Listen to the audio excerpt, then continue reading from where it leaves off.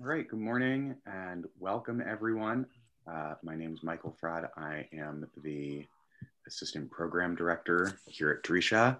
Very happy to have everyone back for our next class in Your Name Shall Be Great, the Abraham Narrative with Rabbi David Silber, the founder and dean of Drisha. We have been working through this narrative. Last week we were in chapter 17 toward the beginning, talking about God's charge there to the comparison in the first few verses to some of the other intertexts with Noach or with later chapters, some other places where we've seen similar language and similar themes. So we are going to be picking up there again toward the beginning of chapter 17 this morning. With that, I'm going to turn it over to Rabbi Silber to get us started. Thank you very much. Thank you, Michael. Okay, so let's pick up with, again, chapter 17 and hopefully the beginning of 18 today. I'm not going to do every pasuk, but just to refresh our memory, the beginning of chapter 17, God speaks to, here is still Avram in the beginning of chapter 17. And God says to Avram, Hitalechu lefanai v'yeh tamim, to walk in my ways and become tamim. We discussed what that might mean, tamim. And I will make my covenant with you. And it's interesting that Avram is 99 years old at this time. Even in biblical terms, he lives to 175, but he's called old. The Torah speaks of him, and we'll see this today. More than once, he's at this point an old person, in the words of the Torah. He's old in terms of having children. And God is speaking to Avram here in chapter 17, and he's about to change Avram's name. So it's like he's becoming a new person, sort of a fresh start. And we don't think of a fresh start at age 99, but that's what's going on in this chapter. He has a new name. He has a new set of instructions. Hitalechu lefanai v'yeh tamim, that which we encountered with Noach in the beginning of the Noah story. But here, we're well into the Avram story. And as far as Avram is concerned, presumably, his prayer for an heir has been answered because God heard his cries, God heard his prayer. He names his son Yishmael. So as far as he is concerned, presumably, he has what he needs. He has a covenant in chapter 15 spelled out very clearly in terms of the covenant. He has an heir, he has a descendant, and all of a sudden in chapter 17, we have a new directive. I am El Shaddai, Hitalechu lefanai v'yeh tamim, and I will establish my covenant between me and you. And we are immediately wondering what covenant we're speaking about over here, because the covenant was already established in chapter 15. On that day, God made a covenant with Avram. That's what it says at the end of chapter 15. So there is a covenant. So what does it mean? I will make my covenant between me and you. So the suggestion, and we started with this last week.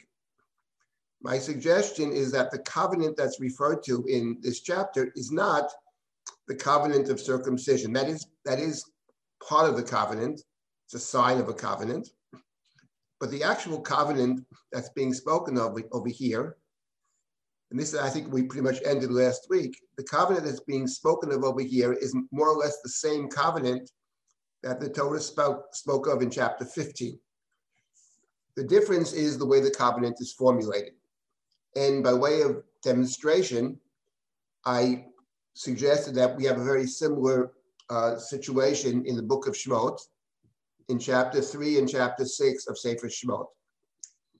That chapter 3 of Sefer Shemot is where God encounters Moshe for the first time, the story of the burning bush, the story of the sneh.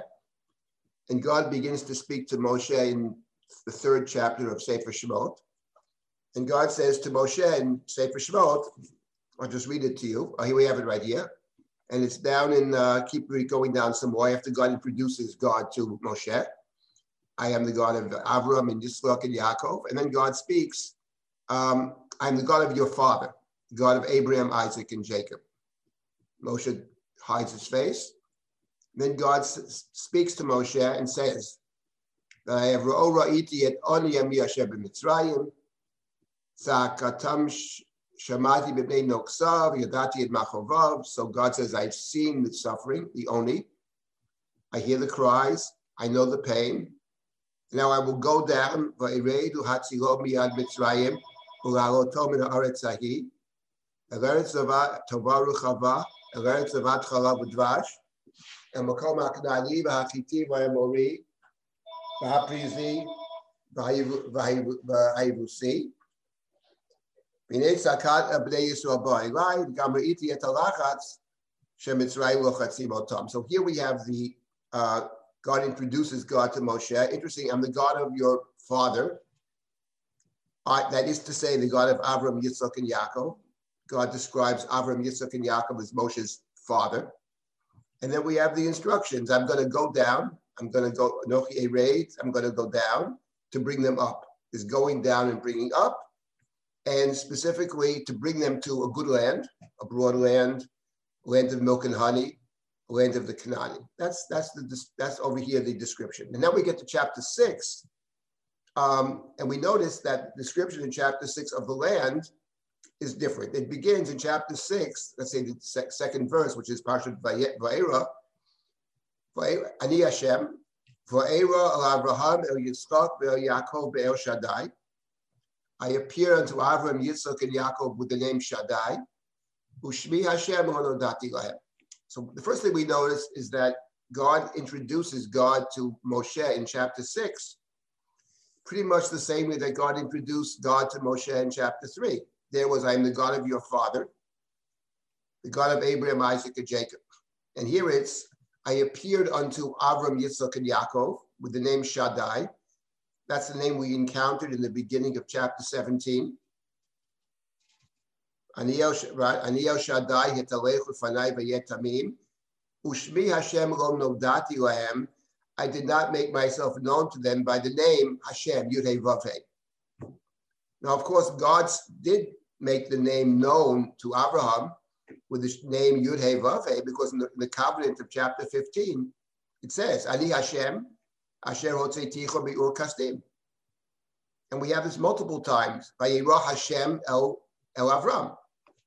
So we have that God, not that he didn't know the name, but Shmi Hashem lo nodati lahem means through that name I was not known, presumably refers not to whether they know the name or not, but whether I dealt with them through this name, which in this context means they were not redeemed. I made promises, but I didn't fulfill them. That's the sense of it over here. And while we're studying these verses in Book of Shemot, we spend more time to demonstrate that that is the pshat, actually, as Rashi says, and I think it's the simple meaning. I made promises to Abraham, Isaac, and Jacob, but they never saw the fulfillment of those promises. That's the next verse. Hakimoti briti tam, I established the covenant to give them the land where they sojourned as strangers. Eretz megureim asher garu ba. And now God continues, and I have heard the cries of Israel. For as koret briti, I remember the covenant. So here, and over here in chapter 6, is an explicit mention of covenant. When God spoke to Moshe in chapter 3, God did not mention the covenant, not at all. Even though in chapter 2 it says God remembered the covenant with Avram, Yitzchak, and Yaakov. And therefore, Lochein, tell the people the following. I will take them out, Hotzeiti, Vitzalti, Viga'alti, right? And then finally, V'lakachti, and then and they will know I am God. Ve'iveti etchem al haaretz. We have these 5 different terms for what God plans to do. But notice the land to which God will take them. The land to which God will take them is the land of their sojournings, Eretz Megurehem. It's the land in verse number 8 that I swore to give to Avram, Yitzchak, and Yaakov. I will give it to you or to them as a possession, Ani Hashem. And the entire speech is framed with these 2 words, Ani Hashem. And that the process of redemption is to know that they will know that I am the God who took them out. So it's the difference between, what is the difference between chapter 3 and chapter 6 in Sefer Shemot? In each case, it begins with, I am the God of Abraham, Isaac, and Jacob. But those 2 statements have 2 very different meanings in the book of Exodus.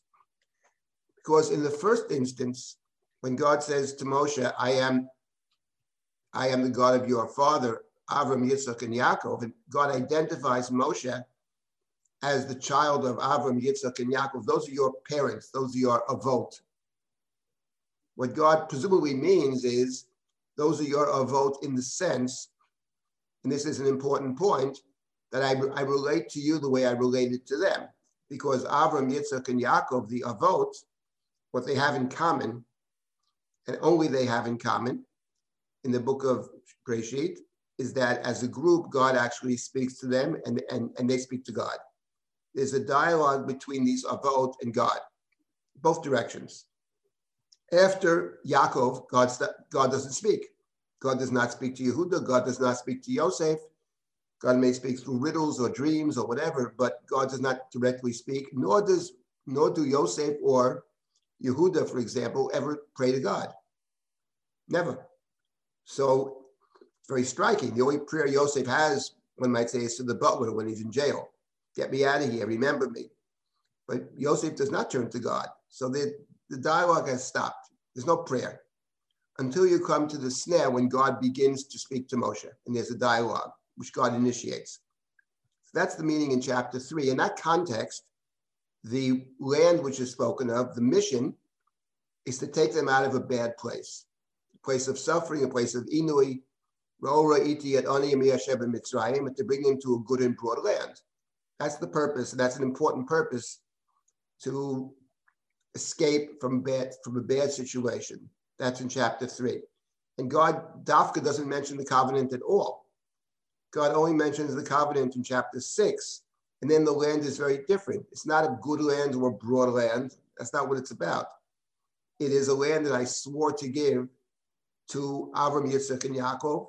It's a holy land, one might say. It's a land that the name of God is connected to the land. What's an oath if not the imposition of God's name on something? So, and the purpose of it clearly in chapter 6, the words that frame the entire speech is Ani Hashem. It's a land which allows you to connect to God, both because it's a place where God is present and talks, and there can be communication, and also presumably because in a place that's secure and safe from enemies, in a place where you don't live on someone else's agenda, then you are free to make your own choices, and a free person can fully connect to God. So we have over here, the covenant, of course, is mentioned explicitly in chapter 6, but looking back at chapter 3, it's certainly part of the covenant as well. There's no question, but notice that the description is very different. It's much more of a spiritual description, the land as a space which allows for connectedness to God, etc., the oath, etc. And in chapter 3, it's a different story, which is allowing people to be in a secure place to escape persecution. That is the purpose of the land in chapter 3. So I say this by way of reference to, and it's interesting, by the way, I'll just add a small point. I would suggest the following. Why does God reveal the covenant to Moshe only in chapter 6? Why is it in chapter 6 that God tells Moshe about the covenant, but not in chapter 3? And here I would make the following claim. God speaks to someone where that person is. In chapter 3, what we know about Moshe is that he has on 3 different occasions tried to take the side of one who's being oppressed, whether it's the Jews being beaten by the Egyptian, whether it's the Jews being beaten by the other Jew, Rasha Lamatake Reyecha, whether it's 2 non-Jews, the women at the well, and that's the story of the daughters of the priest of Midian, and Moshe intervenes on their behalf. So he's very concerned about fairness, equity, justice. So God speaks to Moshe in that way in chapter 3. I'm going to take them out of a place of suffering and bring them to a secure place, to a safe place, to a broad land where they have choices, etc. But in chapter 6, that's different. In chapter 6, Moshe has already gone to Egypt. And when he went to Egypt and tried to make things better, what happens is when he goes to Paro, he makes things worse. Because he says, let the people have a respite from work. And Paro says, no, I'll make it harder for them. And Pharaoh takes away the straw and it makes it more difficult. And Hebrew taskmasters are being beaten by the Egyptians because they can't fill the quota.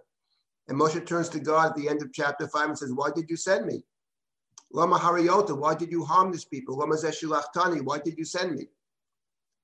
It's a failure. It would have been better not to send me. It's worse and not better. So Moshe has all kinds of questions. Moshe also identifies more with the people who are now suffering. He feels perhaps guilty. He's brought about the suffering. You didn't save your people, and God says, you'll see. And then God says, let me tell you something, Moshe. I made a covenant with Abraham, Isaac, and Jacob. I made all kinds of promises to them. They saw no redemption whatsoever, but they kept the faith. They believed in the promise. What Rashi comments, woe to those who are gone and no longer around. You're not on their level, because they never saw the results of all their work. You expect that you'll be responded to immediately. You think things get better right away. It's a long and difficult process, but you'll see at the end of the day, this is part of the process of redemption. The suffering is built in. Those were the terms of the covenant. So Moshe's own failure allows God to say to Moshe, okay, now you can connect to Abraham, Isaac, and Jacob in a different way. Not just through the act of revelation, but you can fully identify with them, what it means actually to suffer in the present, but see your work in the present as building the grounds for the future.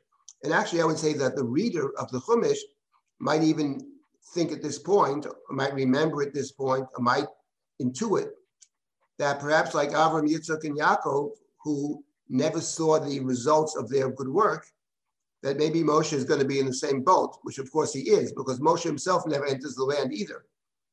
He brings others to the land, but he never enters it himself. So in that sense, perhaps we already intuit, or perhaps the Torah sets up the expectation at this point, which it already has set up earlier, but it sets it up again, that Moshe perhaps will not be one to enter the land himself.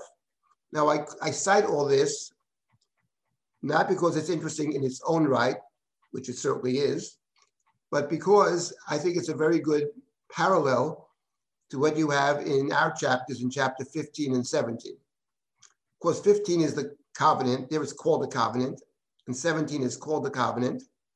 In the middle of 15 and 17, we have the birth of Yishmael, and perhaps Avram thinks that he has succeeded, and now God suddenly has a new directive. And not just a new directive in terms of where you go, but his name is going to be changed as well. You are now a new person. You have a new name. And if we think about chapters 15 and chapter 17, they are very different in the following sense. That in chapter 17, which I would say is parallel to chapter 6, it's a very different formulation of the covenant. The key phrase over here, I would say, is are the words Beini uvenecha. The covenant is between me and you.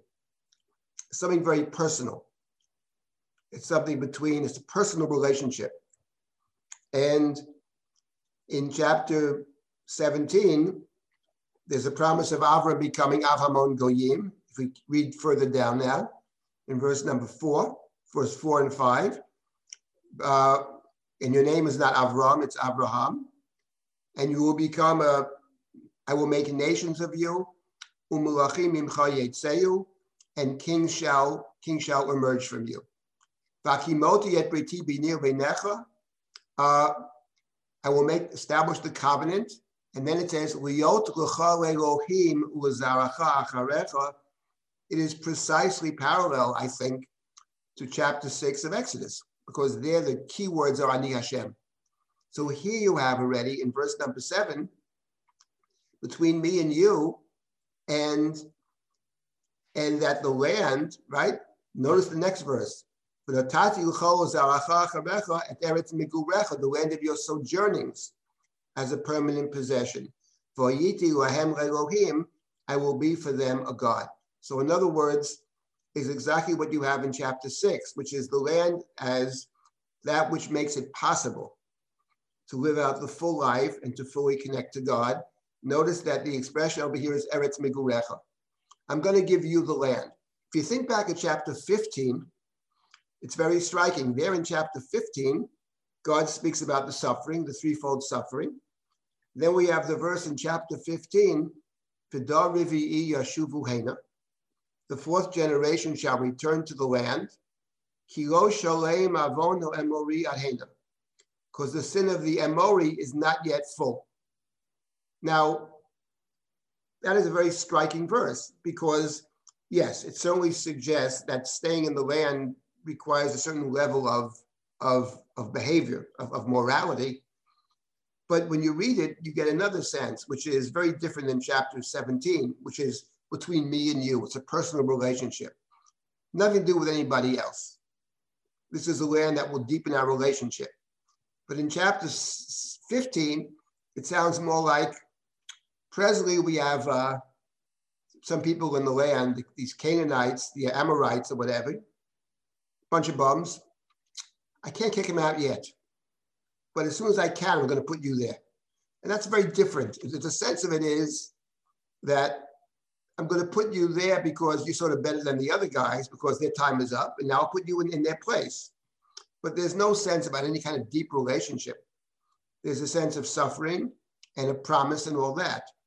But it's not about, but it's far, far removed from what we have in chapter 17. So this is the, in my view, the reformulation of the covenant of chapter 15. There are no two separate covenants. There's the covenant of 15 and the covenant of 17, which is a reformulation. Doesn't contradict, in a sense, chapter 15, just as chapter 6 of Exodus doesn't contradict chapter 3. It is a good land, a broad land, a safe place, etc. But the question is it more than just a safe place? Before I stop and take comments and questions, I'll mention that many years ago, I was at a conference down in Washington. I did a lot of work in those days. I taught for the Wexner Foundation as a teacher. And they had these conferences. Anyway, the ambassador to the United Nations was there, Israel's ambassador to the United Nations, and he spoke to the Wexner group. And his point was, talked about the land of Israel, and his idea was that the land of Israel is important for all Jews, because in case there's trouble around the world for the Jewish people, there's a safe place to go to. That's what he spoke. Afterwards, I went over to him, so that he knew my brother and everything. I said, by the way, I don't think that is the right approach, actually. I don't think that, this was about 20 years ago, over 20 years ago, but it doesn't matter, it hasn't changed. I don't think that the Jew living in Oshkosh is saying, gee, if I get in trouble, I'm going to run off to the Mideast to find security. Maybe they'll go to Canada. I said, I don't think that's the right approach. I don't think it's the right way to think of it either. That's the old approach. And it is true that Israel was a safe haven and is to some extent a safe haven for Jews to go. And that's not a small thing. But it has to be more than that. It's got to be a place in which can be a place where we can live out a certain kind of life, a moral life, a Jewish life, etc. That's what we should be. That should be the idea of Israel is a place which is a moral place, a good place, a place where you can be totally free and make good decisions, etc., etc., etc. So that was the conversation we had then. Whether you paid any attention to what I was saying, who knows? But the point is, it's exactly what the Chumash has, which is that the goal is, in both places, the ultimate goal is ben yu benecha, or in the words of Shemot, it's Ani Hashem. That's the idea. And it's true that if you're living in Mitzrayim, that you can't actually accomplish that because you're living on someone else's agenda and you're forced to live on someone else's agenda. In fact, we're coming up to a book that we're going to read this week, which is called Megillat Esther, which poses exactly that problem. How do you live in such a world where the king of the world is Achashverosh and his right side is Amalek? How do you function in such a world? Is it possible? How do you? That's the question of Megillat Esther. That's the core issue in Megillat Esther. But this is the description of this is a description of the covenant as it presented to us in the Chumash in chapters 15 and 17. Okay, I'll stop here and take comments or questions. Just 1 second. I wonder if you said this and I didn't notice, but that's what the posek itself says. ונתתי לך ולזרעך אחריך את ארץ מגוריך. Why? והייתי להם לאלוהים. I mean, that's exactly what I said. That's exactly my point. Yeah. That the purpose is to become, it's the purpose of, in both places, here and there. In Exodus 6 and over here in Yud Zion, yeah, that is the goal. The goal is to be a place where you can fully connect to God. In the Chumash, a slave can't fully connect to God because a slave can't make the choices. So therefore, you need a place of freedom. And I would say by extension, you know, the idea being that to set up a society which reflects your values and not living up someone else's values. This is the dream, the ideal. The fact of the matter is that no matter where you are in this world, it's a global world. There are all kinds of pressures. So we never fully live up to that ideal, but that's the aspiration, is to create a just society. And that, I think, is what the Chumash has said already. And this is hinted at, I think, in chapter 15. Because the point of chapter 15, why must, in fact, you suffer first? Why must you undergo Geirut, Avdut, and Inui before you possess the land?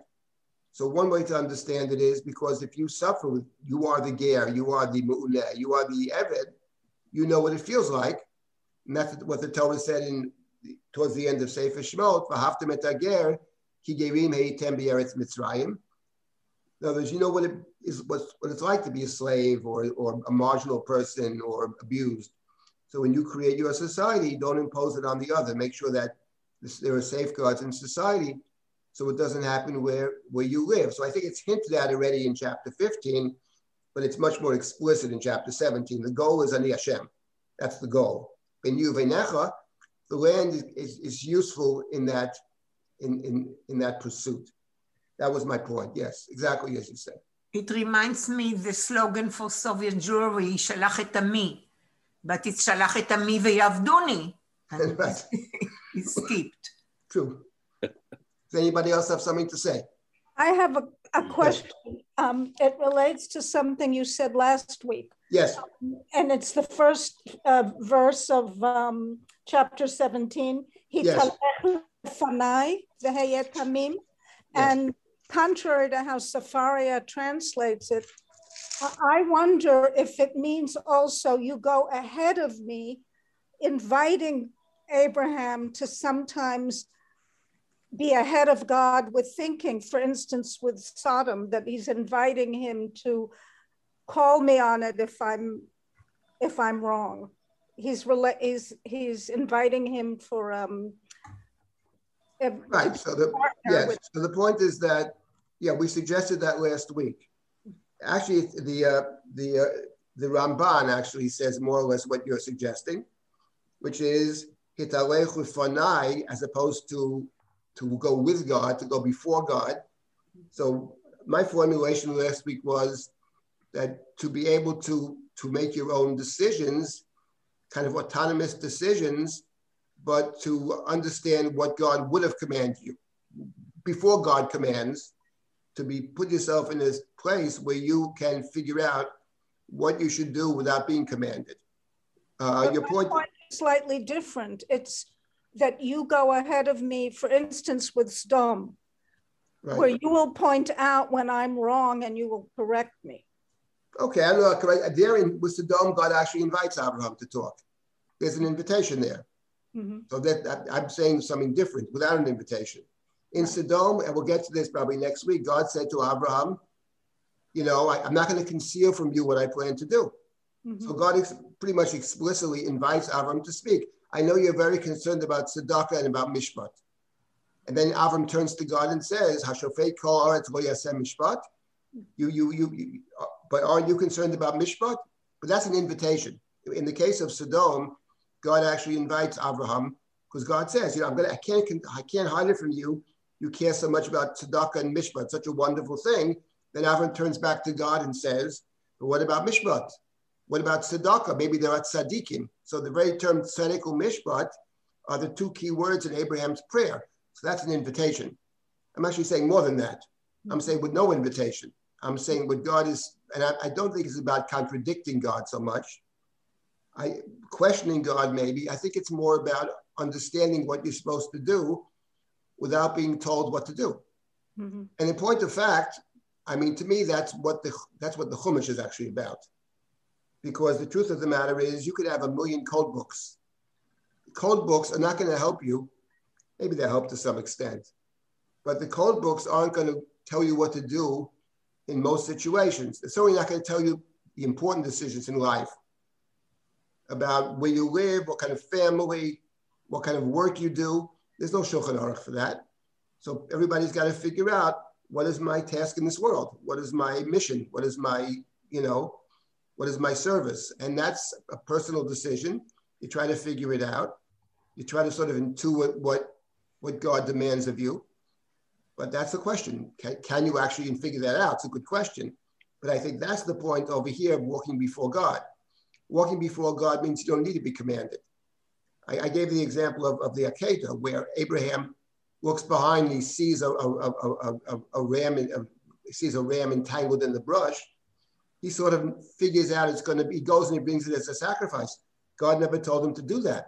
But he intuits that's what God must mean. When God says sacrifice Isaac, God must have meant sacrifice Isaac or Isaac's proxy.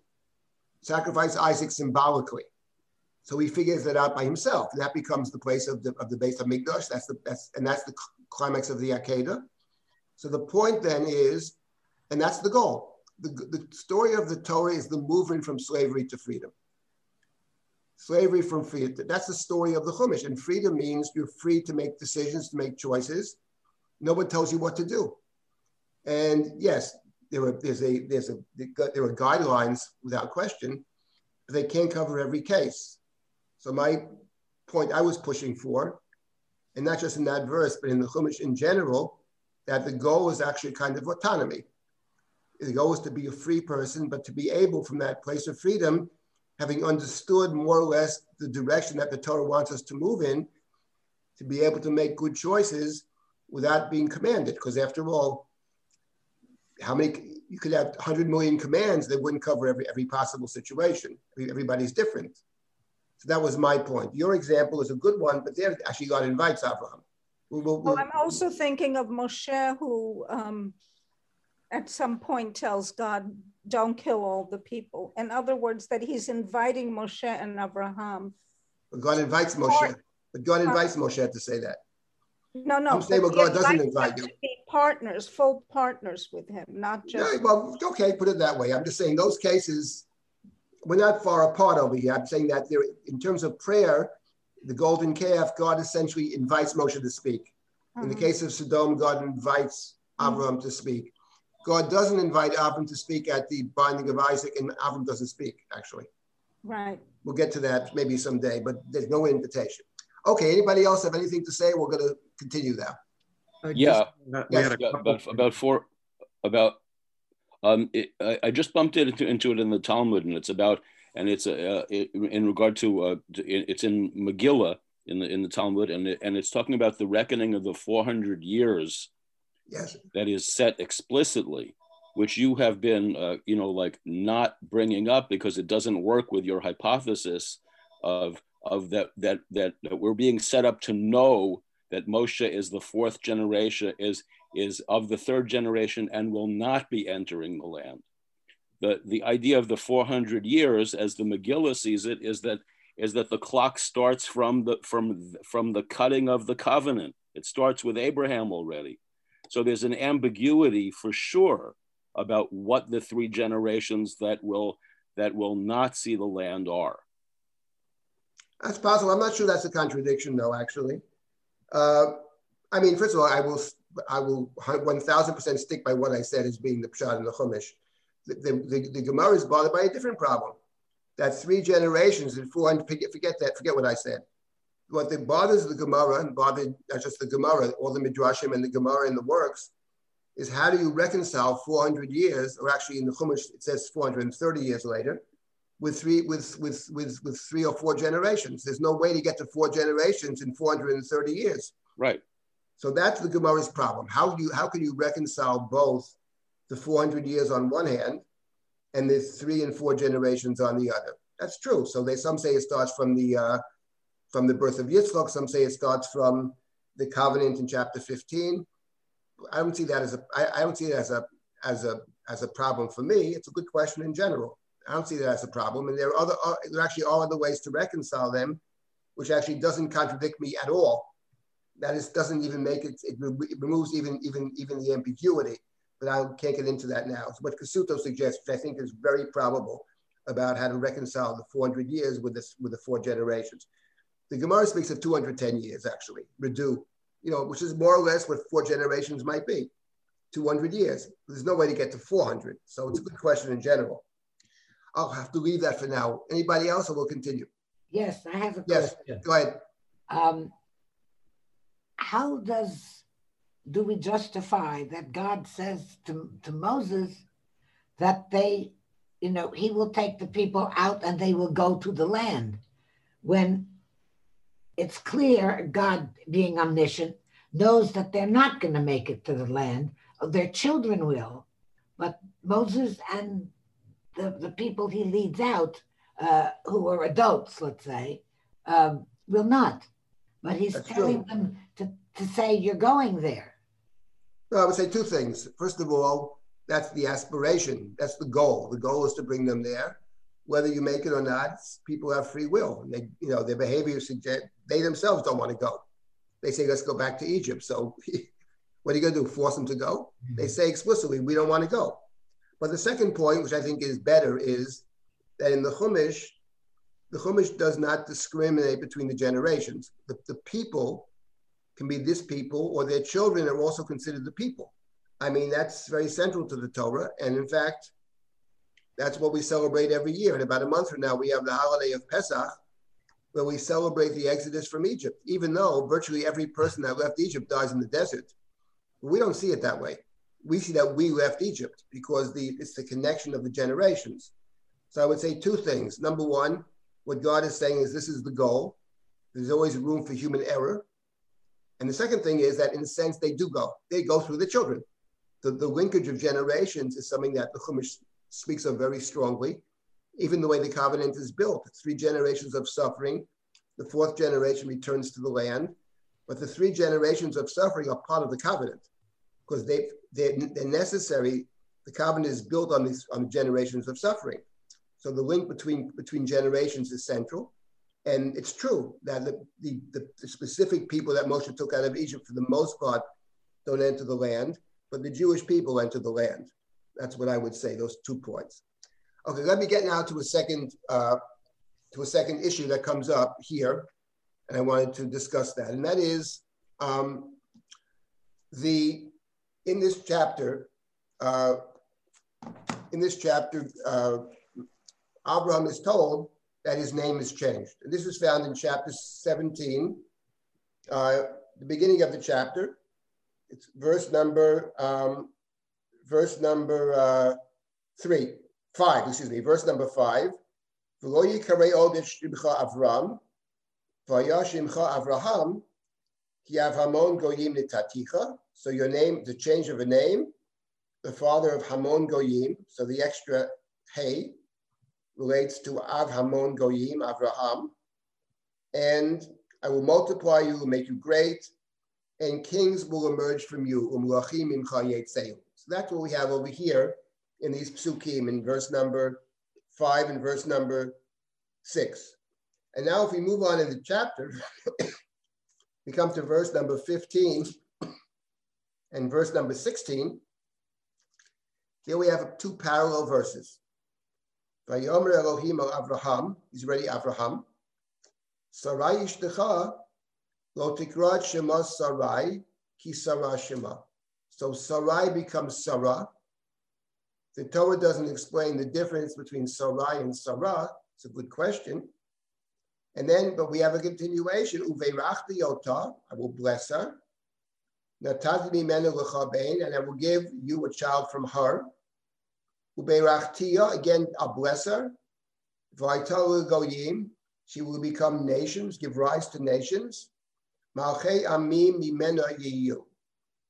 Kings of nations will descend from her. So the first thing we notice is immediately the parallel between the two. There's the change of name in each.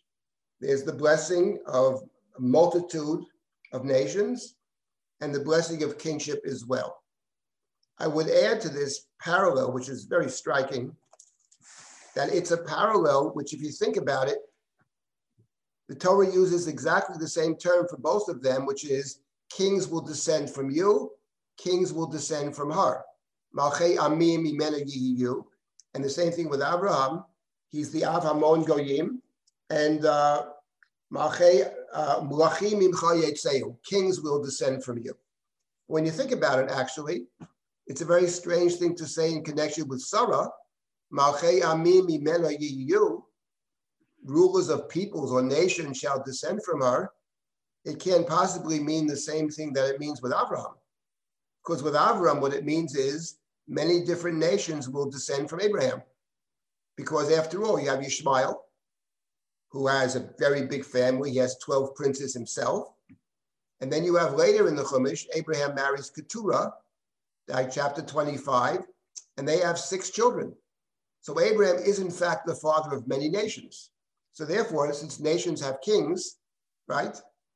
So we understand what that means. But what does it mean to say, Malchei amim mimeno yiyu, nations will descend from her? What does that refer to? It could refer to her own, whom does it refer to? Malchei amim mimeno yiyu. It's not exactly the same thing. It could be that it refers to the amim, perhaps, are the tribes of Israel. But how many kings of the tribe? There is a dynastic line. Could maybe refers to Esav as well, who descends from Yitzchak, possibly. But the point is, it's very strange. It's very indirect. So it sounds like what the Chumash is after. And this is my point, even though they're a little different, but the Chumash is trying to maintain a parallel between Sarah and Abraham, kind of equality between the two. So it uses more or less the same language for both, even though the situations are not identical. And here there's something else interesting, which is that when it comes to Sarah, God said to Abraham, Sarai, your wife, do not call her Sarai, ki Sarah Shema, her name shall be Sarah. So God does not speak to Sarah, but God speaks to Abraham and says, your wife Sarai, don't call her Sarai, call her Sarah. So in other words, it's interesting that the command over here, it says something about Sarah, but it's put in terms of what Abraham should do, how Abraham should treat his wife, or behave towards his wife, or recognize his wife, not Sarai. Maybe the Yud is the possessive, not my princess, but princess, queen of the world. Possibly that's what's involved over here, but it is striking that on one hand, what God is emphasizing is that you're now a new person at age 100. You have a new name, you have a new identity, and so does she. And life begins now at age 100, or 99 or 100, and the same thing for her as well. That's actually very striking. And we'll see, this is a very central point in chapter 17 and also in chapter 18. Now, when Avram hears this, when he hears this, he laughs. In verse 17,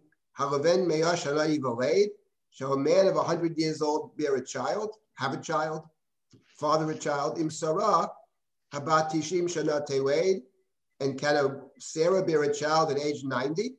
The Ramban points out that for a man in those days at that age to have a child at age 100 would not be impossible.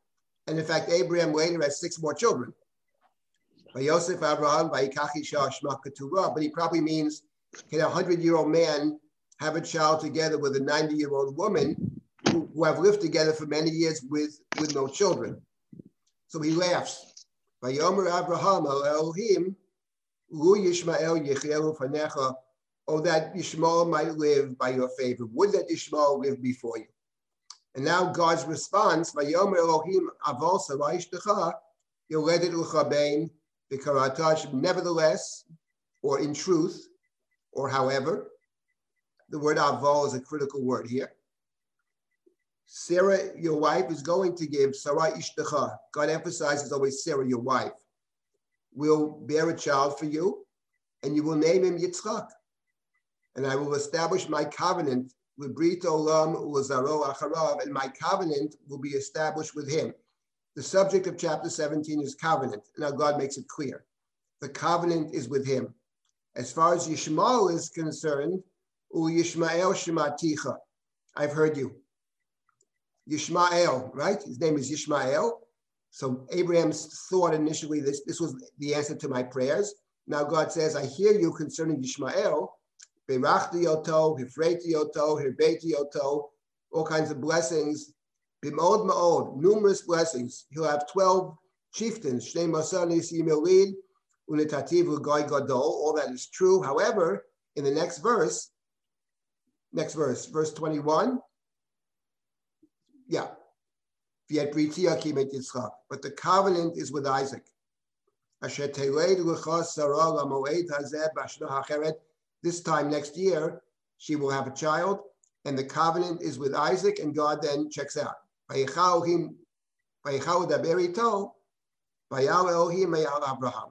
Now the question is, and this is, I think, a critical question, what is Abraham saying? First of all, how do we understand Abraham's laughter? And what does it mean? What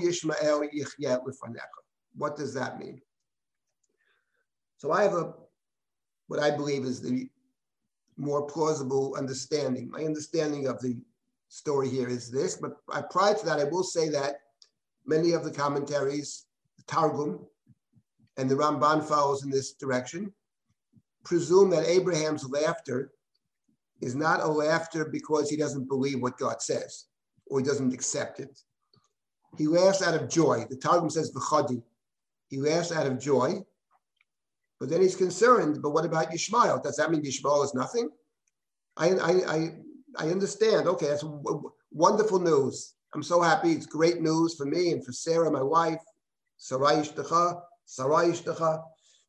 But he loves Yishmael. That's his son. So what about Yishmael? Don't worry about him. Shmaticha. He has wonderful blessings, tremendous blessings. Berachti yoto, refreiti yoto, ma'od ma'od. Not just ma'od, but ma'od ma'od. But the covenant is with Isaac. That's one way to read it. In my view, say that's not the best reading of it. But what is driving them, I think, is the following. What is driving this interpretation? Apart from, I presume, the desire not to have Abraham a doubter or kind of ingrate. So he's happy, he's overjoyed. Fine. But what's bothering them, what's driving them towards this interpretation, I think, is the following.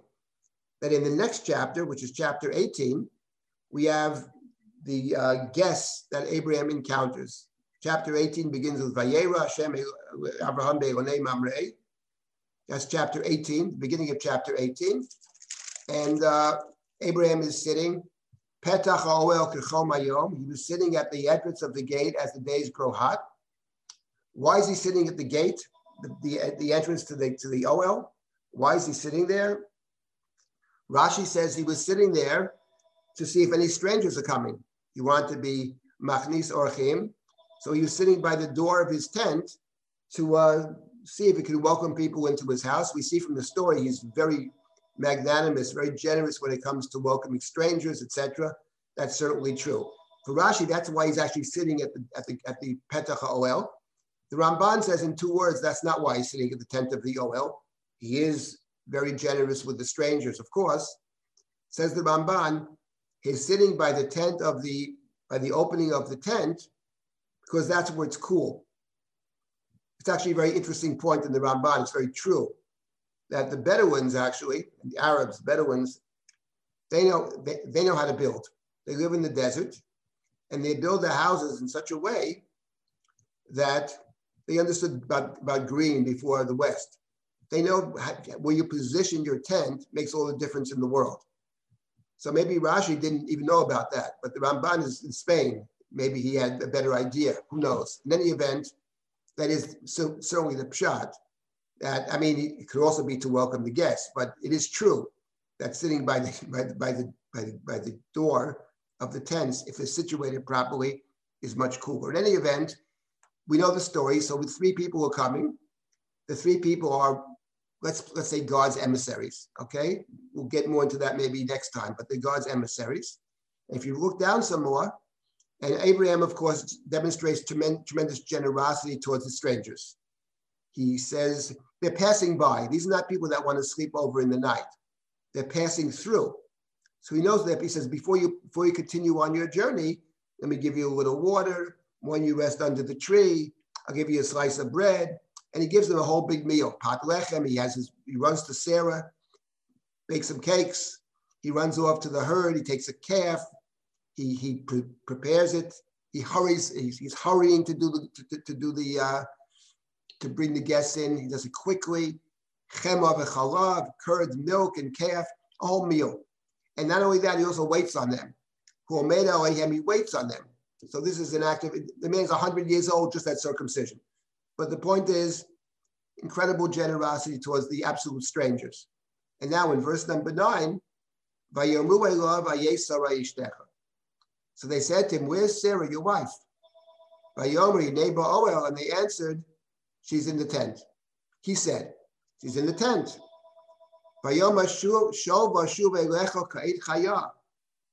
Then Vayomer, one of them said, I will literally return to you next year at this time, and behold, Sarah will have a son. And Sarah was listening, could hear.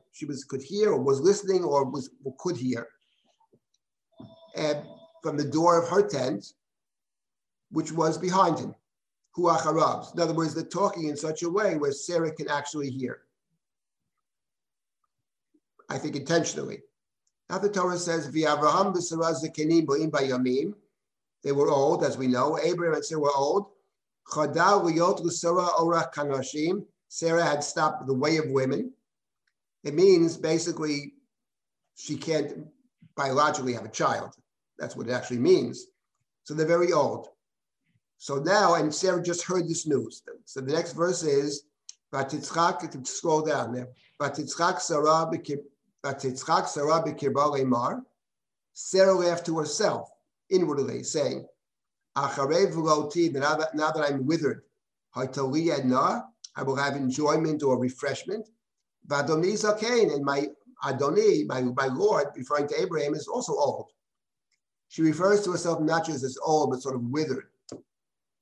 Vayomer Hashem el Abraham, and God speaks to Abraham.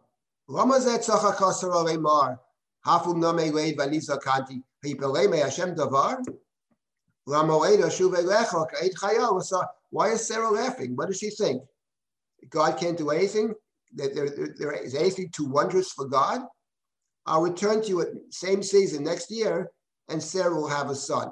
So what's bothering the commentaries clearly is this.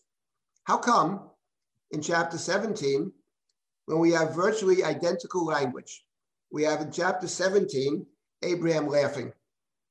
And Abraham, and the language over there of Abraham's laughter is Abraham fell on his face and he laughed.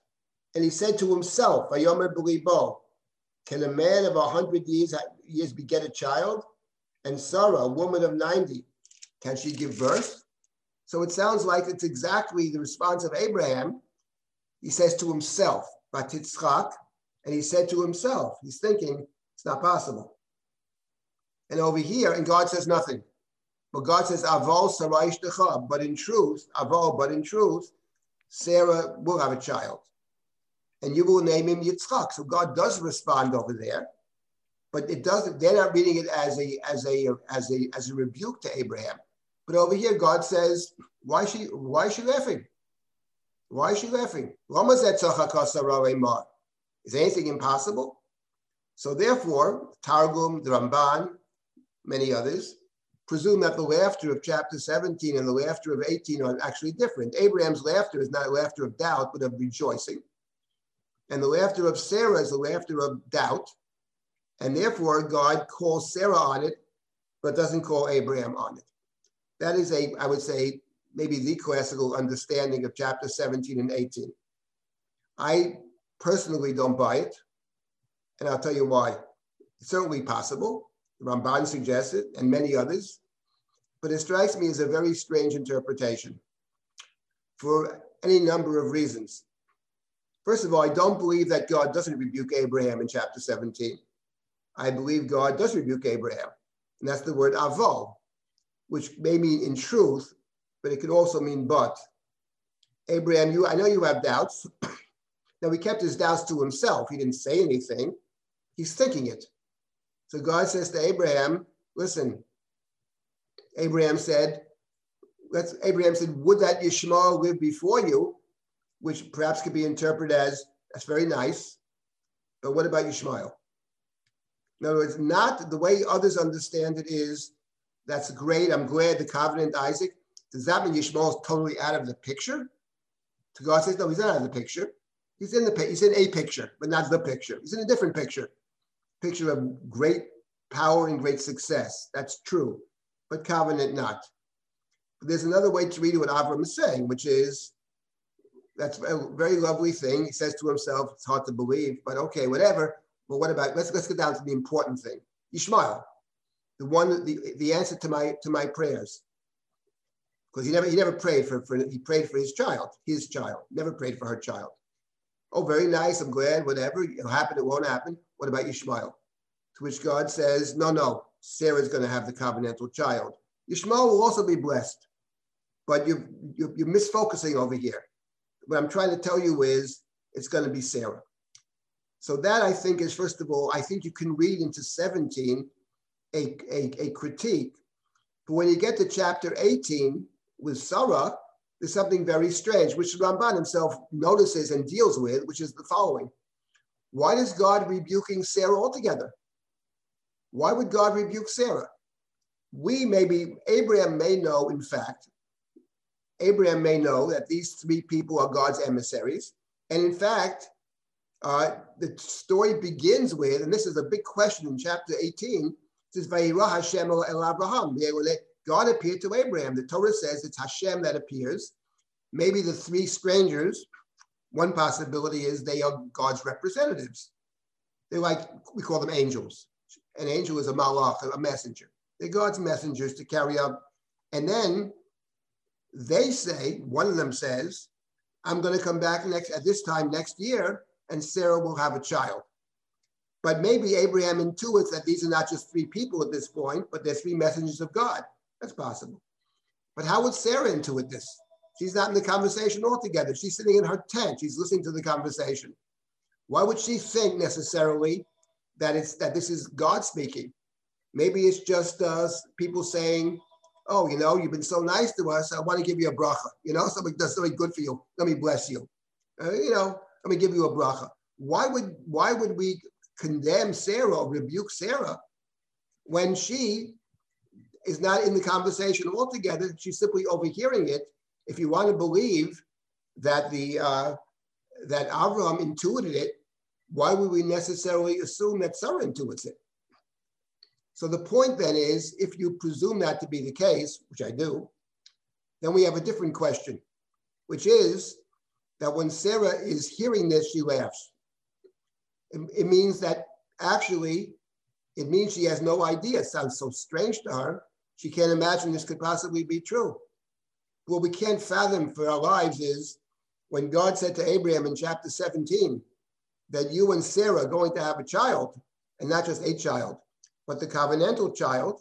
Now you get to chapter 18, which is a bit later, obviously. How much later, who knows? Turns out that Avram never informed Sarah this conversation. She has no idea, which is the Ramban already asked the question, why not? You win the jackpot, you know what I mean? You come home. You don't say anything. A couple of weeks later in passing, someone comes to your house. Congratulations, I'm so pleased for you. Yes, it's wonderful. I never thought I'd win $150 million in the jackpot. And the wife's sitting across, what? What's that? What'd you say? Are you kidding me or what? It's a joke, right? No, I was going to tell you later, that kind of thing. So if we presume God doesn't speak to Sarah, God is speaking to Abraham, and my take on it is that when God is rebuking Sarah, God isn't primarily rebuking Sarah. Because how would she even know? Why would she expect this? Strangers are talking. The rebuke is more to Abraham than to Sarah. Now, it is true that it may also be a rebuke to Sarah in some sense, but the primary player and it's true that the people speaking want to make sure that Sarah hears it. Where's Sarah? Why are they asking where is Sarah? Because they want to make sure that when they're talking, that she can hear.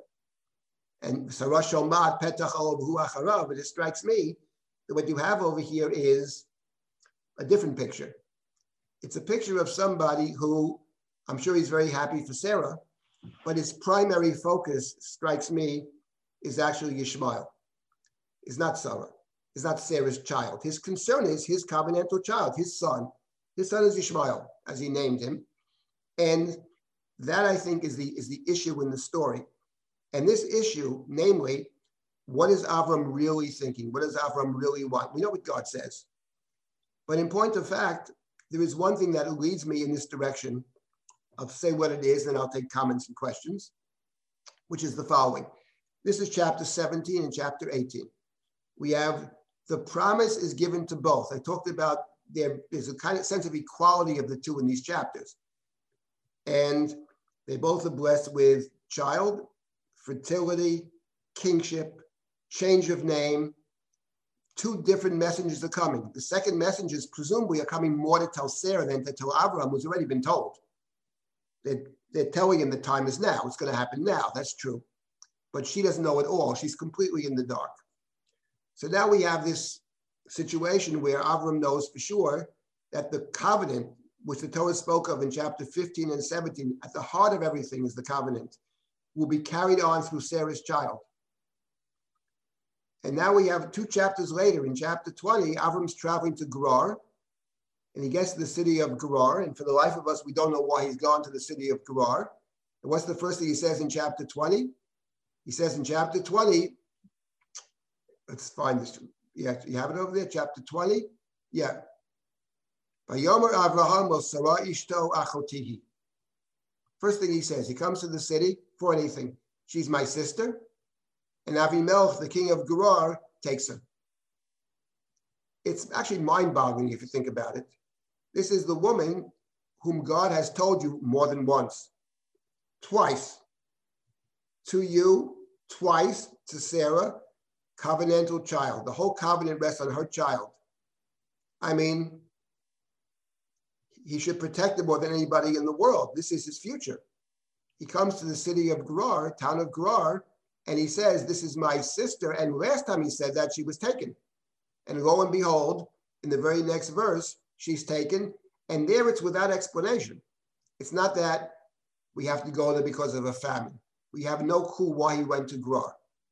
So it actually does raise the question about what Avram is thinking in terms of Sarah. If he truly believes, notice that when God speaks about Sarah consistently, Sarah ishtacha, keeps emphasizing Sarah, your wife, Sarah, your wife, Sarah, your wife.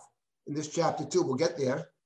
So this leads me in the direction of Abraham hears what God is saying, hearing it and fully accepting it are 2 different things. So that's my take on the story. My take is that he doesn't, if he fully understood it and accepted it, why in the world would he say, she's my sister? She's my covenantal partner. And in point of fact, in chapter 20, if you remember, after God intervenes on behalf of Sarah, return the man's, she's a married woman. In verse number 3, God intervenes. And then later in the chapter, God goes to Abraham, and Avimelech goes to Abraham and says, why did you lie to me? You could have gotten me killed. And Abraham says to him, among other things, I didn't lie to you. She really is my sister. So actually, this is at the heart of the entire Abraham narrative. This strikes me as a critical issue, which is, does Avram understand that Sarah is his wife, 100% the wife, and the only wife? Because if he doesn't understand that, that leads us in the direction of Avram not fully comprehending that her son is the covenantal son. Yes, God said it. Yes, Avram heard it. But did he fully embrace it? That's the question.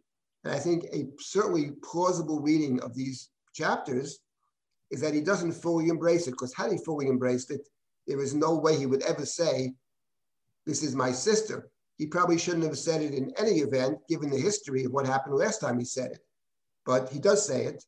And that leads me in the direction that actually the laughter of Sarah, which seems much more innocent than the laughter of Abraham, is in fact the critique of it, criticism of her laughter, is certainly not directed only at Sarah, but directed at Abraham. And it takes me back to the verse that we read before, Sarai Ishtecha, Sarai, your wife. Don't you call her Sarai. Her name is Sarah. It's put in terms of Abraham. You don't call her Sarai. You have to understand who she is. And I think the rest of these chapters, 17, 18, 19, 20, till you get to 21. In 21, everything changes. But till 21, there is, I think, not a full understanding and embracing of how this family is supposed to work. Okay, let me stop at this point and take any comments, questions, or whatever you may have. Only because nobody else is speaking up at the moment. Just to come from the dark side, surprisingly, what just occurred to me is actually that he's going to Gror may mean that exactly he understands exactly what he is doing.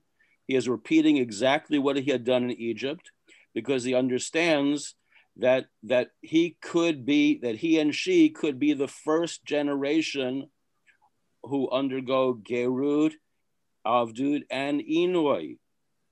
And he is setting up for that to actually happen. God makes that not happen, though, in terms of Inui. I think it already has happened.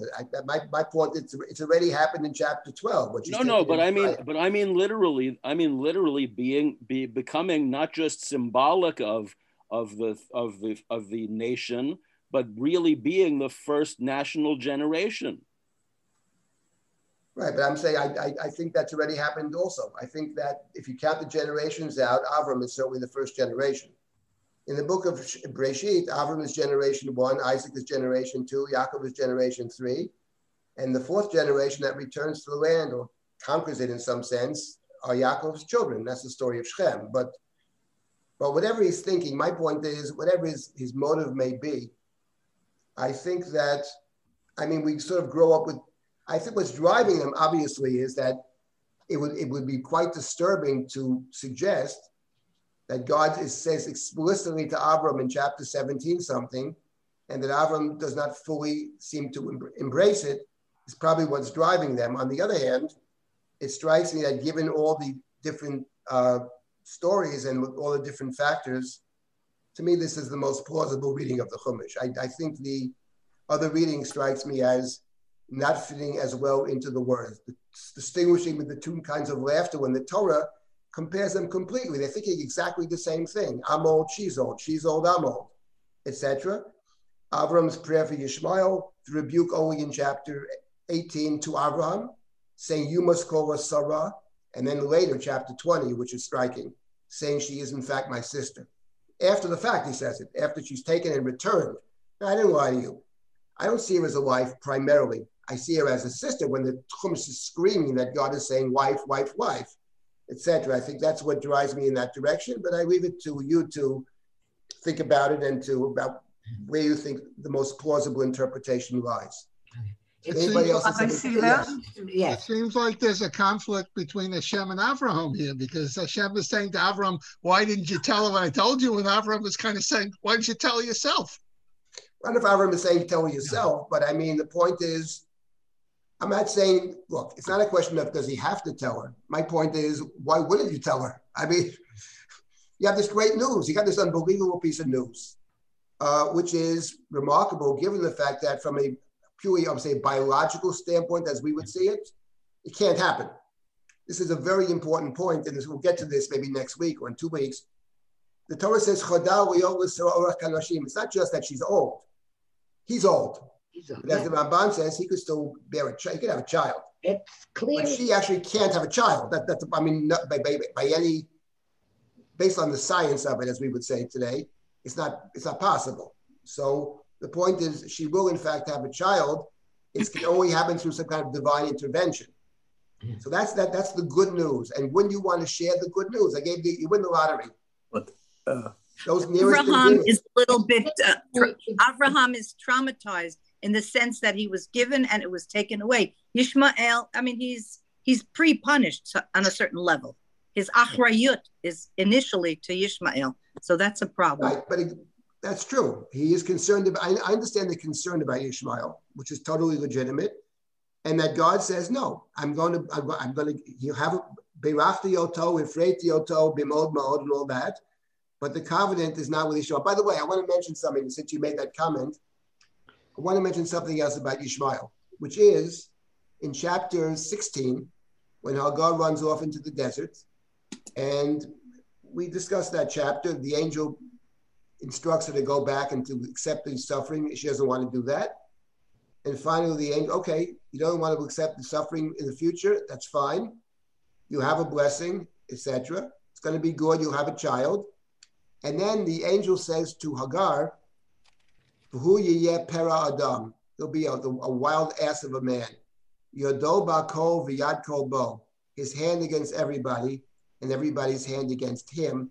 And the reader of the Chumash understands from that point immediately, this is not the covenantal child. There is no way that the covenantal child can be described by God as a wild ass of a man whose hand is against all and all against him. That's completely, we don't know why it's true yet, but the reader understands well that this cannot possibly be covenantal.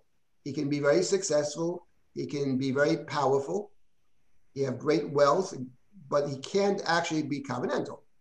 Because the covenantal, I mean, even before you read the rest of the Chumash, the covenantal, what did we read earlier about the covenant? It's about connecting to God. It's about seeing the land of a place of your sojournings. It's seeing the land is not actually your land. Seeing it as God's land. I live in God's land. And this is the holy land because God swore, the name of God is bound up with the land. It's interesting, by the way, that oath means you impose God's name. The temple, the holy of the holies, is called the place in which God's name, Wasumet Shemisham, where my name is found. So it has nothing to do with wealth, with power. And it's certainly, I wouldn't describe the covenantal person as Pera Adam, a wild ass of a man. So we, the reader, know. We know right away he's not the right guy. But Avram doesn't necessarily know that, I agree. So Avram prays for Ishmael and God answers him. But the answer is what the reader expects. He has a blessing, he's your child, etc., etc. But let me emphasize aval, but. I think it means but. It means in truth, but it means but. However, I'm talking about the covenant. Let's get back to what I'm talking about. I hear what you're bothered by. I'm talking about a Brit. This is her child. You and her, your plural, your child. Not the one that you pray for yourself, give me a child. It's not yours, it's your collective child. That's the point over here, and that's repeated again. And he laughs and she laughs. Is this possible? And the answer is, with God, all things are possible. Yes, Laszlo, what do you want to say? Okay. Rabbi Silber, can I say a word?